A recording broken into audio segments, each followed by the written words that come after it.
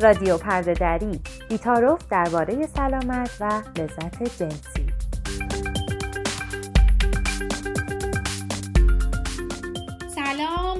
سلام، خوش اومدین به یه برنامه دیگه رادیو پرده دری. سلام به همگی، سلام به پرده دران عزیز، خوشحالم که باهاتونم. سلام به زینب، سلام به مهمان همیشگی پرده در بزرگ فرانک.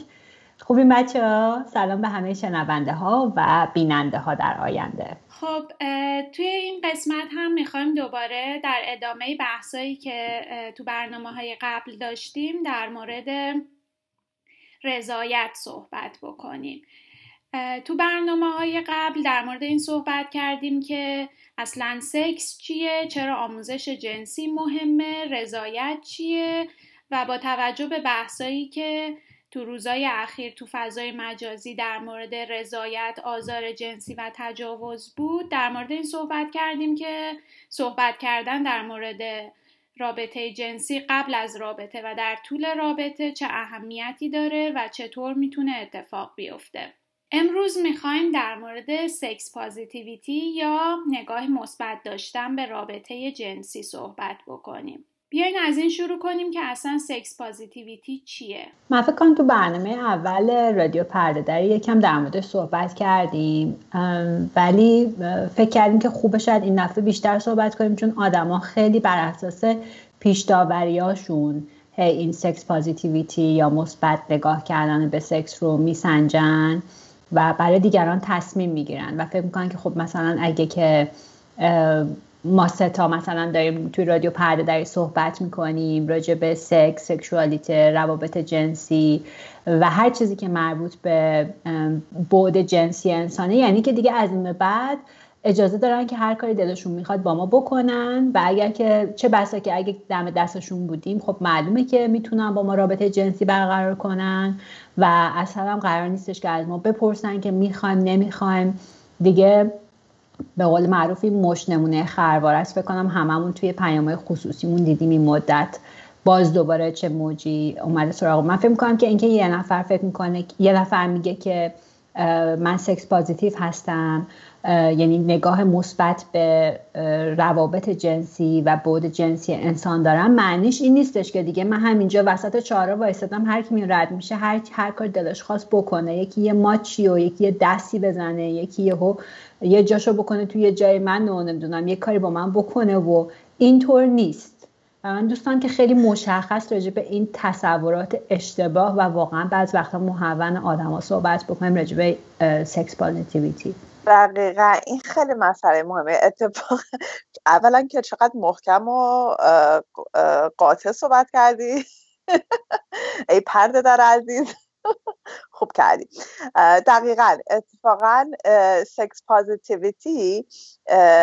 دقیقاً به نظرم نکته ریز و چیزش اینه که اتفاقاً بد این عملیات رو بده که راحت‌تر بتونی نبگی، راحت‌تر بتونی مشخص بکنی که به چه رضایت داری و به چه رضایت نداری، برعکس اون حالت تابو و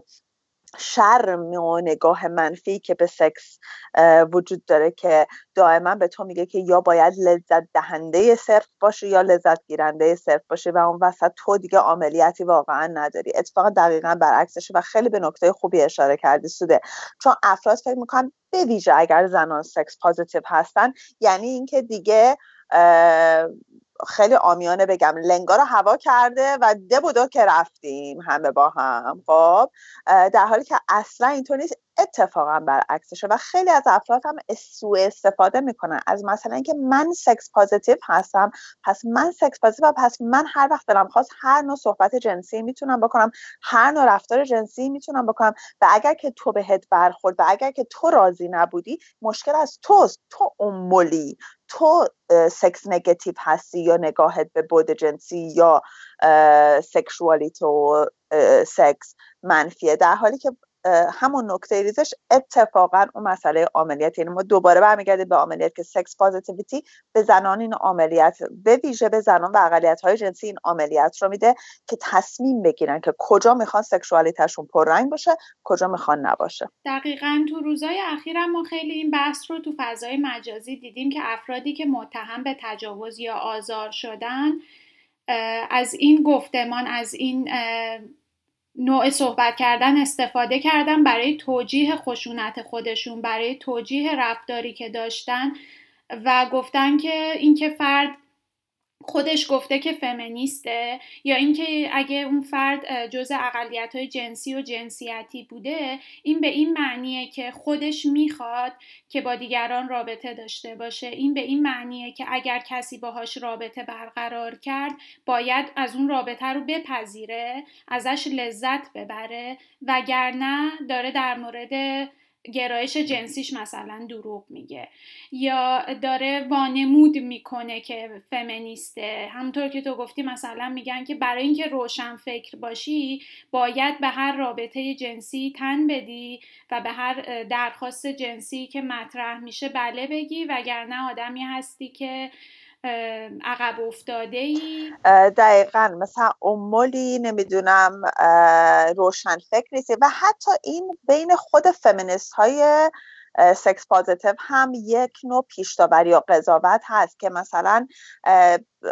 سکس پازیتیو بودن یا نگاه مثبت به سکس داشتن اینه که تو پایه هر نوع سکسی باشه. مثلا اگه اهل BDSM نباشی به اندازه کافی رادیکال نیستی، مثلا فمینیست رادیکال نیستی، در حالی که اصلا اینطور نیست. اینها سلایق جنسی مایه که ما باید بتونیم اتفاقا اگر که فرد سکس پازیتیوی هستیم بتونیم به خودمون آزادی و اون حق رو بدیم که انتخاب بکنیم و نه به صورت کلیشه‌ای و دنبال رو یه سری رفتارهای جنسی رو نکنیم، بلکه واقعا با خودمون صادق باشیم. من کار دوست ندارم بکنم،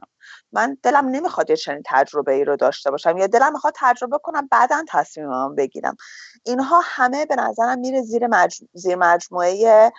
سکس پازیتیویتی و خوبه که در مورد اینم صحبت بکنیم که این سکس پازیتیو همینطور که گفتم بین فمینیست ها ممکنه باعث بشه که باعث یه رقابت ناسالمی بشه که پس هر کی بیشتر مثلا اهل فلان کار باشه فمینیست تره، رادیکال تره، داره بیشتر نمیدونم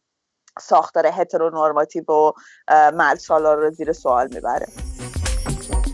رادیو پرده دری در آویشن تولید میشه. درباره سلامت و لذت جنسی همه جنس ها، همه جنسیت ها و همه گرایش های جنسی. ببین این چیزی که تو گفتی فرانک و تو هم گفتی زینب خیلی خودشو در قضاوت هایی که در مورد افرادی که رابطه هایی باز دارن و افرادی که تک رابطه ای هستن خودشو نشون میده. به خصوص در مورد من چیزی که حداقل توی محیط خودم دارم، فرض کنید یه فردی که خودش رو بایسکشوال یا دو جنسگرا میدونه و روابط باز هم داره، همین که شروع کنه از پارتنرش حرف بزنه همه میریزن سرش یا میخوان باهاش پارتنر باشن یا اینکه مگه تو پارتنر هم داری. یکی از سوالایی که خیلی از ما میشه مثلا توی دو جنسگرا اینه که مثلا من با فلانی آشنا شدم دو جنسگراست، به نظرتون میتونه رابطه متحد داشته باشه یا نه؟ این یه طرف سکه است. یه طرف دیگه همین سکه اینه که هر فردی که بگه من دو جنسگرا هستم یعنی که هر کسی میاد رد میشه به قول تو این آدم رو به صورت یه کسی لنگ باز، حالا من اینم اضافه میکنم، وسط یه چهارراه تصور میکنه که دیگه تابلو هم زده که ورود برای عموم آزاد است، من متعلق به همه شما هستم، هر جور که خواستین هر وقت که خواستین. و هر وقت که اون طرف بگه که نه اینطور نیست یا اعتراض حتی نکنه، توضیح بخواد بده، اینه که آها پس تو یک بایسکشوال واقعی نیستی، چون بایسکشوال های واقعی اینطوری ان اونطوری ان. و این خیلی آسیب میزنه وقتی که یه نفر خودش رو الگوی تمام اون جامعه یا اجتماع میدونه، یعنی خودش رو به عنوان یه فردی معرفی میکنه که همه باید بر طبق استانداردهای زندگی اون زندگی بکنن. برای همینه که یه وقتی از یه نفر که متهم به تجاوز شده میشنویم که نه من چون که تصورم تفکراتم متفاوته و توی جامعه بازتری بزرگ شدم اصلا برای من سکس تابو نیست، برای همین شما همه فکر میکنین که من داشتم شما رو آزار انتظار میدادم. توی پرانتز هم میگه شماها عقب مونده های امول چه میفهمید که سکس پوزیتیو بودن یعنی چی، در حالی که باید بریم طرف رو اینجوری تکون بدیم از خوابی که خودش رو به اون خواب زده بیدارش کنیم، براش یه بار دیگه یادآوری کنیم که سکس پوزیتیو بودن یعنی که تو نگاه منفی به بعد جنسی انسان نداشته باشی، اینو کثیف ندونی، اینو کریه ندونی و بعدش اجازه بدی که هر کس هر جور میخواد، هر وقت میخواد، اگه میخواد نمیخواد رابطه جنسی برقرار کنه یا نکنه. اینطور نیستش که تو چون که فلان جا بزرگ شدی یا چون که فمینیستی یا فمینیست نیستی، مارکسیستی یا مارکسیست نیستی، نمیدونم مسلمونی یا مسلمون نیستی، این جای خالی رو هم تو میتونیم پر کنیم، پس هر غلطی که دلت خواست میتونی بکنی و دیگران رو تحقیر بکنی. من خیلی عصبانی ام امروز، ببخشید. به نظر میاد که سوده دل پری داره. نه ولی واقعا منم باهات موافقم، به خاطر اینکه اصلا حجم نگرانی جامعه ایرانی در فضای مجازی و شبکه‌های مجازی درباره همسر من و سکس لایف همسر من فقط به صرف اینکه من دو جنسگرا هستم اصلا یه چیز غریبه، یعنی چنان دغدغه‌ای دارن که این بیچاره چه میکنه، چه بدبختی داره میکشه، با تو زن دو جنسگرا آخر او چگونه، ای وای بر من. یعنی این همه دغدغه مندی جامعه برای این شوهر بنده یک چیز غریبیه و دقیقاً به خاطر همون نگاهی که فکر میکنه اولا گرایش جنسی رو از میل جنسی نمیتونه تشخیص بده، تفکیک بده و بعد دائما فکر میکنه که خب یک زنی که داره از سکس مینویسه دائم توی صفحش رو در مورد مثبت نگاه کردن به سکس و سکشوالیته می نویسه، پس این زن نمیتونه متعهد باشه، نمیتونه متأهل باشه، نمیتونه زنی باشه که روش حساب بکنی. برای چی؟ به خاطر که کل جامعه همیشه فکر کرده که تنها راهی که یک زن میتونه قابل کنترل باشه اینه که سکشوالیتش سرکوب بشه و شرمسار باشه. زنی که شرمسار نیست از سکشوالیتش یا خطرناکه واسه زندگی یا هرزه است. و حالا اینا تو گیومه آنن که اصلا من به کلمه مثل هرزه و جنده و لاشی اینجور اصلا اعتقاد ندارم به نظرم، ولی اینجور چیزاست. و بعد دوباره میفتی تو اون وادی اون وریش که خب پس سکس پازیتیویتی هم همونه که دیگه سر چهار را اینطوری دراز کشیده و دو که رفتیم به قول سوده. من فکر کنم که این تصوراتی که راجع به سکشوالیته افرادی که توی جامعه بهشون میگن زن، یعنی دقیقاً از ظاهر بدنشون تصمیم میگیرن که این حالا توی چه گروه اجتماعی قرار میگیره. زینب منو تصحیح کن اگه که دارم جمله ها رو اشتباه میگم. ولی توی روابط همجنس بین مردها هم همینو میبینی که اون کسی که از بیرون داره نگاه میکنه اگه دچار این کلیشه ها باشه معمولا تصور میکنه که یه نفر قراره که نقش مرد رو بازی کنه توی این رابطه، یه نفر باید نقش زن رو بازی بکنه و اون کسی که نقش زن رو داره بازی میکنه هیچ حقی در مورد رضایت دادن نداره، برای اینکه اونجاست که سرویس بده، اونجاست که خدمات بده و اون کسی که در واقع یه ذره مرد تره، اینم توی بیومه میگم، اون کسیه که حرف آخر رو میزنه و کاملا نقش مردونه رو داره. یعنی این تصورات و پیش‌داوری‌های مزخرف میتونم بگم، خیلی امروز عصبانیم، مزخرف میره تا تو تخت خواب آدمایی که به ما ربطی هم نداره همینطور ادامه پیدا میکنه. دقیقاً. اتفاقا ما الان تو ماه مشاهده پذیری دو جنسگرایی هستیم و خیلی مهمه که در مورد این فکر بکنیم که این کلیشه هایی که وجود داره در مورد اقلیت های جنسی و جنسیتی یا در مورد زنان چه تأثیری روی سلامت روانشون و سلامت جسمیشون حتی میذاره. تحقیقات متعددی تو کشورهای مختلف نشون میده که زنای دو جنسگرا،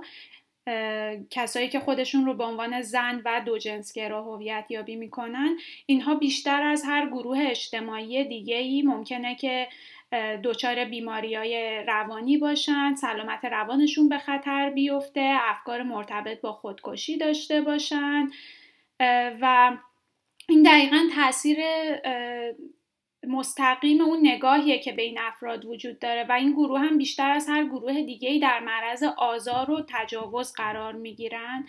به خاطر اینکه همونطور که شما هم گفتین این نگاه وجود داره که خودشون میخوان با همه رابطه داشته باشن، اوور سکشوالایز میشن، نگاه بیش از اندازه جنسی بهشون وجود داره و از اون طرف از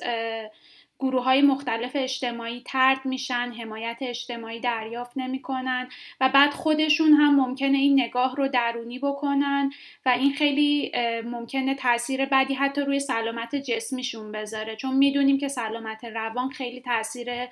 ارتباط مستقیمی با سلامت جسمی افراد داره. و یه نکته دیگه هم که به نظرم خود بهش اشاره کنیم، زنان ترنس هستن. زنان ترنس هم هایپر سکشوالایز شدن، اوور سکشوالایز شدن، به بدنشون تقلیل پیدا کردن، بدنشون کاملا فتیشه شده، یعنی به عنوان یک ابژه یا کالایی که با فتیش مانند باش برخورد میشه، حالا چه از اون نگاهی که در شرق مثلا کشورهای مثل تایلند و اینا با کلماتی مثل شیمیل و شیبو یا اینجور چیزا تقلیل دادن زنان ترنس رو به بدنها و اندامهای جنسیشون، چه در نگاه دیگه‌ای که حالا گسترده تر هم هست توی جامعه ما که فکر میکنن که زنان ترنس در واقع زنانی هستن که اونها هم میل جنسی عجیب و غریب جنسی دارن، میل جنسی عجیب و غریب زیادی دارن و برای همین باید دائما در خدمت چی میگن برآورده کردن نیازهای جنسی جامعه باشن و چون که متاسفانه خیلی از زنان ترنس هم به خاطر طرد شدن از جامعه وارد بازار کار جنسی میشن، این رو تحکیم پیدا میکنه این تفکر توی افراد و واقعا آمریت جنسی زنان ترنس به شدت زیر سوال میره توی این فرهنگ و ما باید سعی بکنیم که تقویت بکنیم دوباره اون آمریت جنسی خواهران ترنسمون رو. من دقیقاً همینو منم میخواستم بگم. من داشتم چند روز پیش با شایا حرف میزدم و هر چند وقت یه بار این واقعا موضوع یه جوری درد دل انگار که مثلا شایا یا افراد ترنس دیگه، به خصوص زنهای ترنس دیگه، وقتی که توی شبکه‌های اجتماعی فعال هستن اونجا هستن که یه سری فانتزی های افراد رو برطرف بکنن. حتما باید به شدت بود جنسیشون رو پررنگ بکنن، حتما باید عکس بفرستن از خودشون، حتما باید عکسشون فلان مدل باشه و سکسی باشه، وگرنه اگر که به قول دوباره توی پرانتز میگم اگه که امول بازی در بیارن پس ترنس واقعی نیستن، چون اگه ترنس واقعی بودن مثلا زن واقعی بودن و زن واقعی دوست داره که خوشگل باشه و هر کسی که میاد بهش میگه عزیزم تو چقدر خوشگلی، دوباره توی کیومه میگم من واقعا اینقدر خوشگلی که من آب دهنم راه افتاده و اصلا دیگه نمیتونم خودم رو نگه دارم و واقعا میخوام بکنمت، الان باید طرف خوشحال بشه، وگرنه ترنس واقعی نیست، وگرنه زن واقعی نیست، چون اینا همه ویژگی های یه زن واقعی یا یه فرد سکس پازیتیو واقعیه که همیشه در دسترس باشه برای هر مدل رابطه جنسی برقرار کردن، برای نه لذت خودش، برای لذت دیگران، چون که اون فرد فقط و فقط از این راه لذت میبره که به دیگران لذت بده. اصلا به وجود اومده کل زندگیش هدف و مأموریت و اصلا فلسفه وجودیش اینه که به دیگران لذت بده. دقیقاً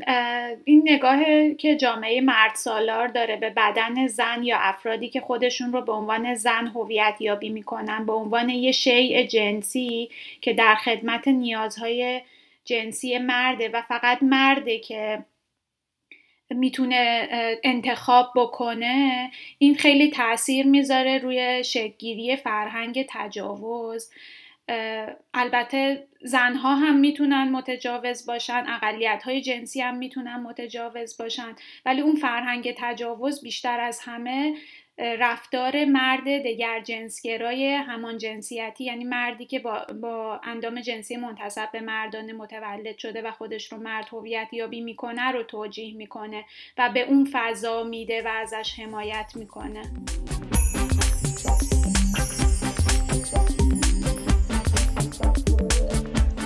ما گفتیم در مورد نیازها و فانتزی‌ها. من واقعا فکر میکنم که این نیازها و فانتزی‌ها رو هم همین جامعه مرد سالار به بچه‌ها از کودکی یاد میده تا بزرگ میشن. برای همین خیلی‌ها فکر میکنن یه چیزی سکسیه، مثلا نگفتن حتما سکسیه یا فلان رفتار حتما سکسیه. توی این پیجا و صفحه‌های مشاوره درپیتی میبینیم دیگه، مثلا خودتون رو بزنید به احمقی برای شوهرتون، نمیدونم خودتون رو بزنید به ضعیفی برای شوهرتون و همینطور اینجوری که ادامه پیدا میکنین که حتی اگه خسته هستین، اگر شوهرتون یه ذره دلش میخواد که با شما رابطه جنسی برقرار کنه، نگین من خستم و دل زده میشه. یعنی همینطوری لایه لایه این آموزش ها از همه طرف داره نشون میده که اصلا سکس پوزیتیو بودن هیچ معنی نداره اینجا. ای کاش که میتونستن شنونده های ما قیافه سوده ببین. یک خشم قشنگی داره. خیلی خشمگینم.